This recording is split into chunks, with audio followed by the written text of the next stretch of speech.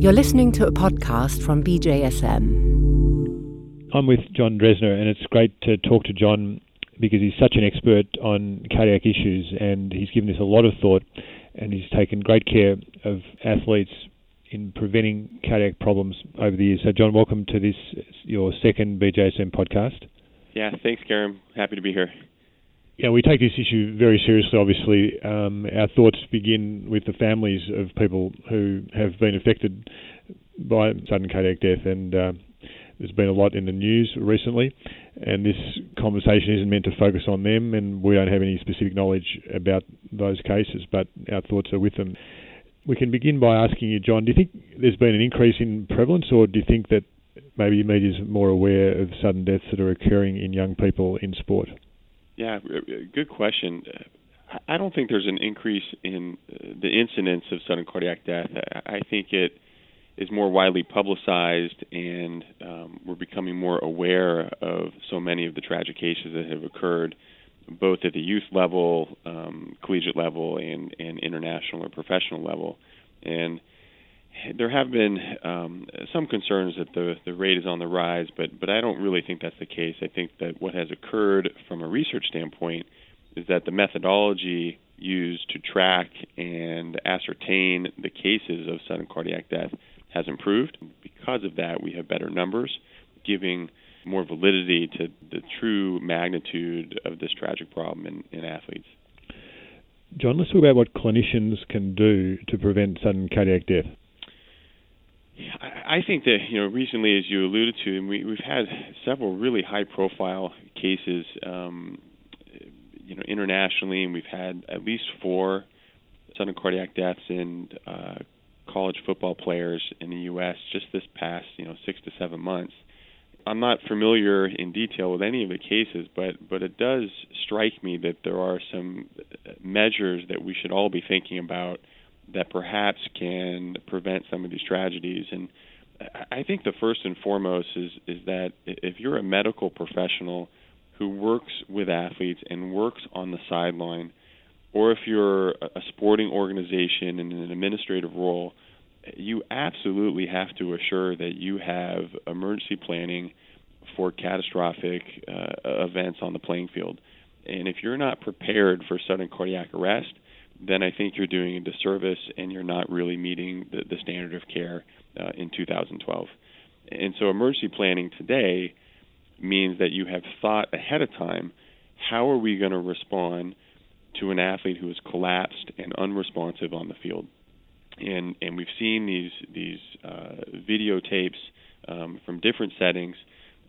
When an athlete collapses, it is a scary event. It is a chaotic situation. I think often sudden cardiac arrest goes unrecognized, and there are some things that can misdirect our response to an athlete on the playing field. But if you have a non-traumatic collapse of an athlete who is unresponsive, you have to assume that this is cardiac arrest. Some brief seizure-like activity might be common. There might be agonal respirations or gasping, but that does not mean that they are not in cardiac arrest. We need to make sure that the people closest to our athletes, our coaches, our physios, our athletic trainers, our strength and conditioning coaches, our officials, are trained to recognize cardiac arrest, because that is the biggest obstacle that delays potentially the life-saving resuscitation.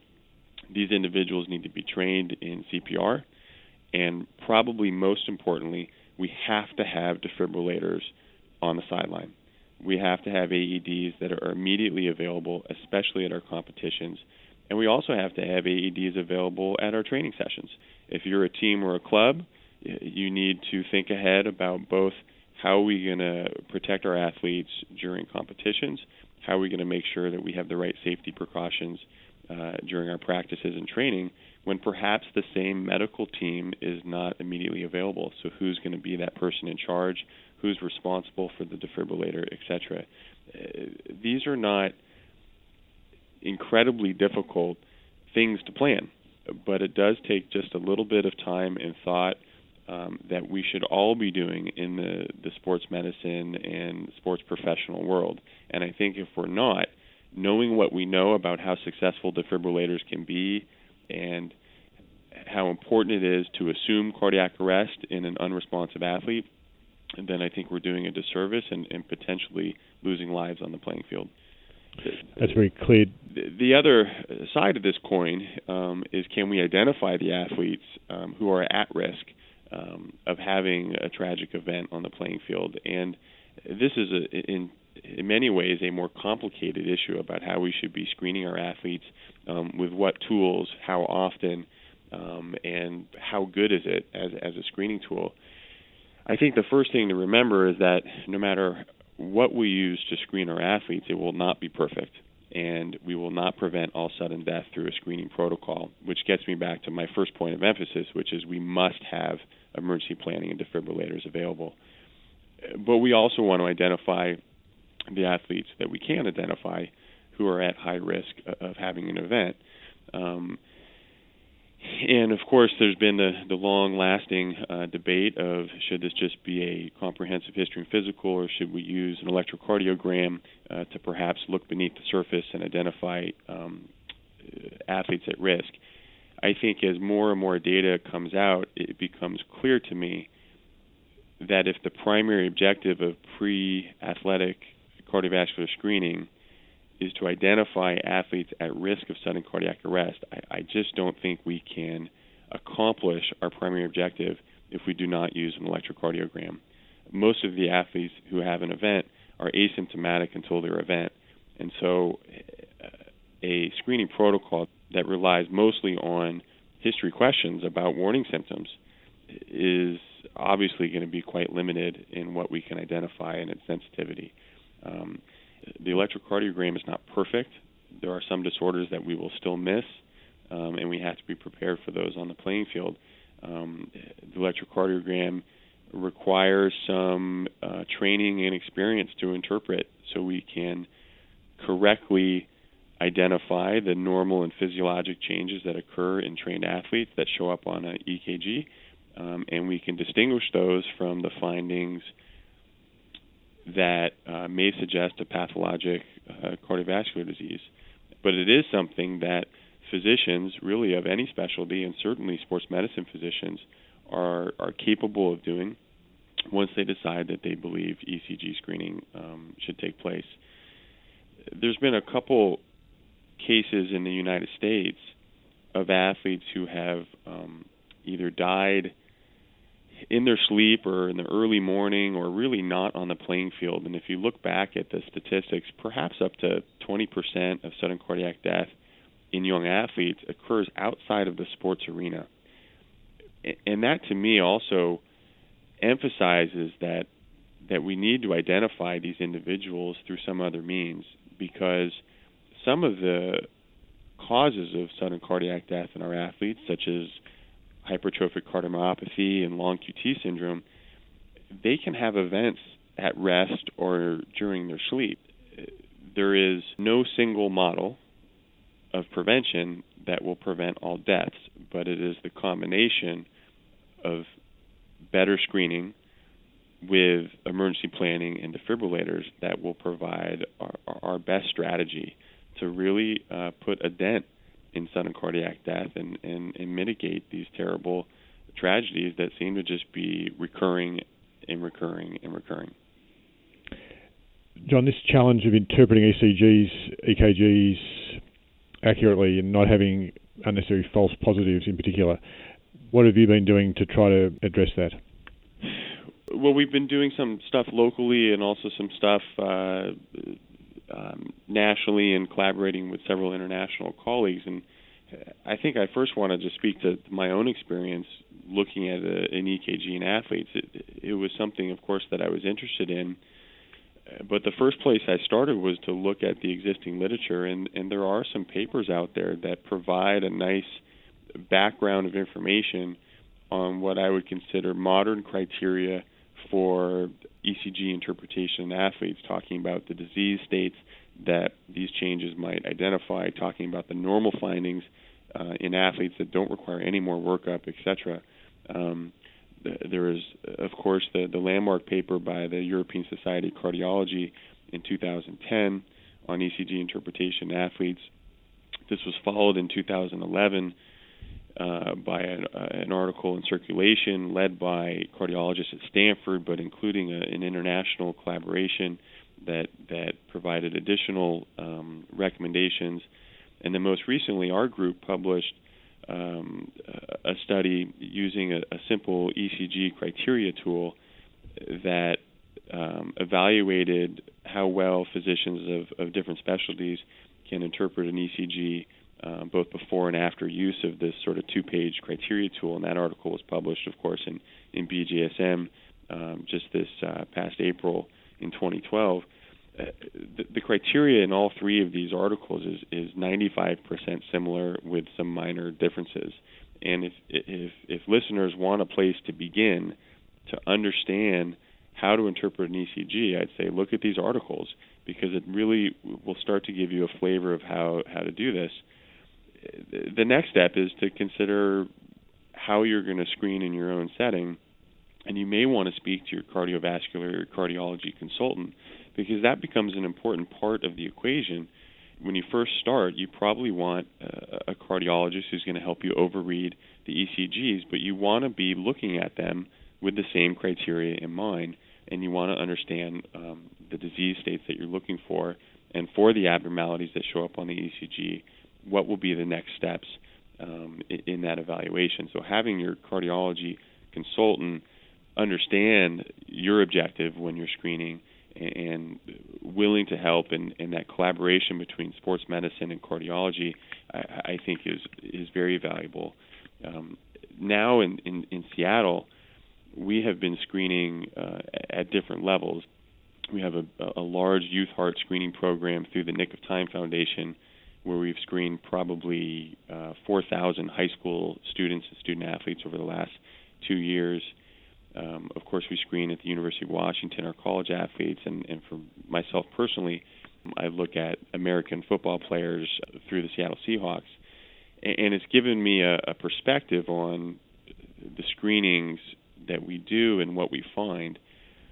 I am convinced, based on our youth heart screening model, that physicians really of any training can learn to do this very well. I sit with medical students, residents, fellows, sports medicine physicians with a background in pediatrics or family medicine, as well as our cardiologists, and it's amazing to see how much they learn in just one morning of looking at ECGs, but looking at it with the criteria in front of them on how to distinguish normal from abnormal in the athletic setting.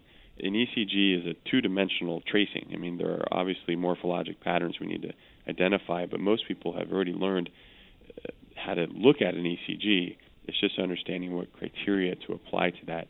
Personally, I find ECG interpretation somewhat more straightforward than, let's say, three-dimensional images from musculoskeletal ultrasound and MR arthrograms and things like that.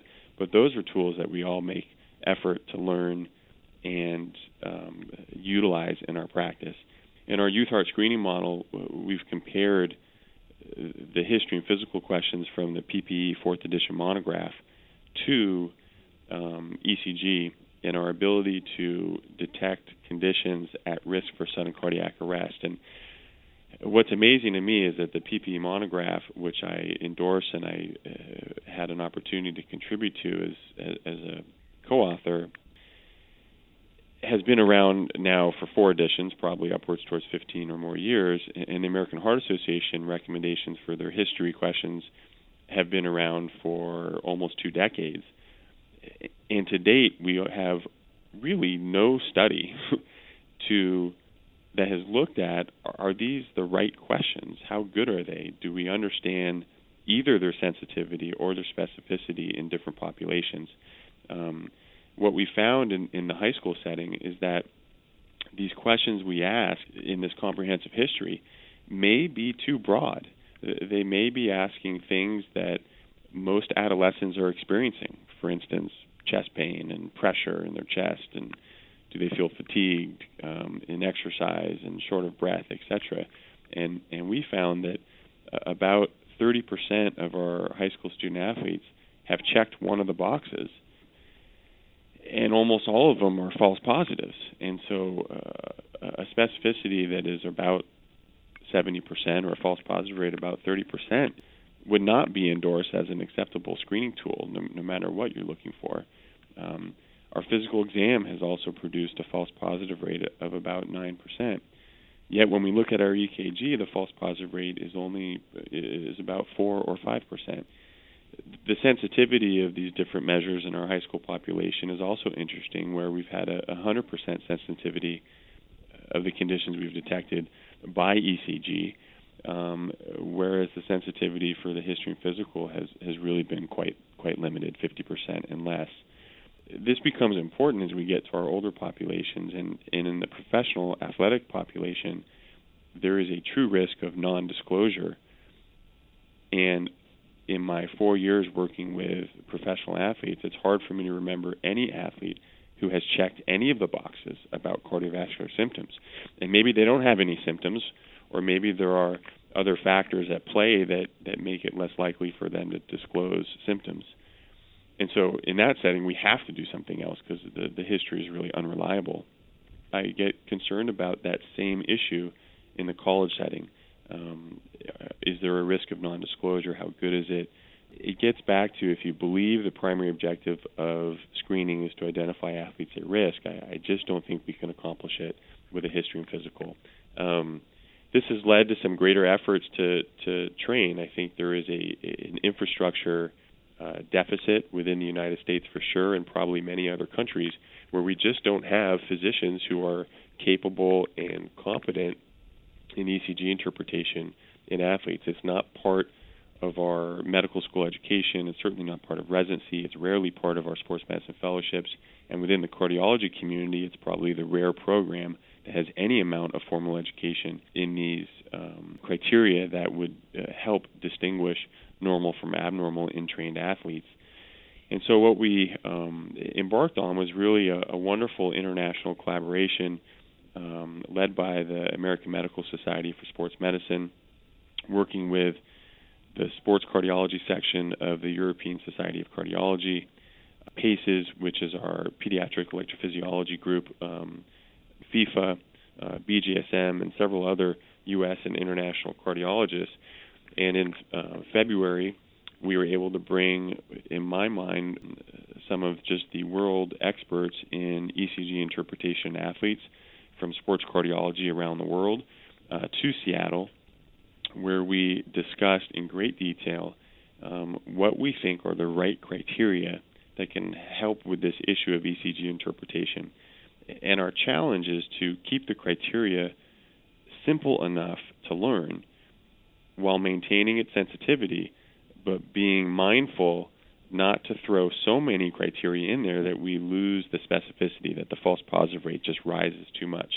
And so we had lots of discussions on what this is. We tried to calculate positive predictive values, etc., and come up with a criteria system that makes sense. And ultimately, this criteria, which I think will probably be recognized as the Seattle criteria for the city in which it was developed, will lead to an online training program where any physician from around the world can access this training module for free. The module will probably be about 3 or 4 hours in duration. It will have distinct sections of the module that begin with a pretest, talk about normal findings in athletes. It will discuss the electrocardiogram changes in cardiomyopathy, the electrocardiogram changes in ion channel disorders and other electrical diseases of the heart. It will present an updated and modern ECG criteria tool for physicians to download and use. And importantly, it will discuss what are the appropriate secondary evaluations for abnormalities you see on the ECG, so the sports physician has an idea of what comes next and can collaborate with their cardiologist to guide the right additional testing when needed. And I'm really excited about this module. I think it has so much potential to create an initial, or at least a common foundation on how we look at ECG interpretation in athletes, to fill a void where our usual routes of medical education are not addressing this, and sports physicians from around the world with an interest in ECG interpretation can do this module. I think this is a skill that any sports physician needs to understand and needs to be competent in. Whether that physician chooses to screen with ECG can be their decision. But undoubtedly there are times when they get an EKG in an athlete for various reasons, and I think it is a skill that is their responsibility to learn. The timeline of this training module that will ultimately be housed on BMJ Learning and promoted through BJSM and FIFA and all of the other societies and partners that have contributed to it is hopefully to launch in the winter of 2012. And I think it will make a tremendous splash, and I'm very excited about what that will do for our athletic and sports medicine community. John, thanks so much. You've absolutely nailed all those points. Why don't you finish by telling us, you are president of AMSSM this year, so your highlights for AMSSM for the year? Sure. We just returned from Atlanta, where we had the 21st annual meeting for the AMSSM, and it was just an incredible meeting. And one of the things we emphasized was international participation, and we were honored to have yourself and several other international colleagues come and speak, Roald Barr, Martin Schwellnus, John Patricius from South Africa. It was amazing to have them there at our conference. I think the scientific content could not have been higher at our meeting. Our next meeting is April of 2013 in San Diego, and I think it will also be a fantastic meeting, and would invite, of course, our U.S. but also our international sports medicine physicians to think about making this a conference that they would attend. The educational value, the collegiality of our society, I think, really comes through, and it's just a fun event. The year ahead for AMSSM is exciting. I think we have several big projects. Obviously, the EKG training module is one of them. But I think AMSSM is in a position now to both lead and partner with other sports organizations to make an impact. And we're looking for opportunities that protect the health and safety of athletes, and we're looking for opportunities that really advance our scientific understanding of the discipline in which we work. And so I think the year ahead is going to be wonderful. There's certainly lots to do. We have a giant emphasis on contributing to research and also, of course, to education of physicians, which is really the foundation of AMSSM. So I think the year ahead is going to be very exciting. And congratulations. I know you have over 2,000 members of AMSSM now, and there were over 1,200 at the conference. It was a tremendous atmosphere there. And BJSM has described AMSSM as the heart of primary care sports medicine, and your organisation deserves a lot of credit. John, if we're going to summarise on the heart situation, sudden cardiac death, very briefly, what have been the big changes over the last 12 months? What's the take-home message for our busy clinician? Sure.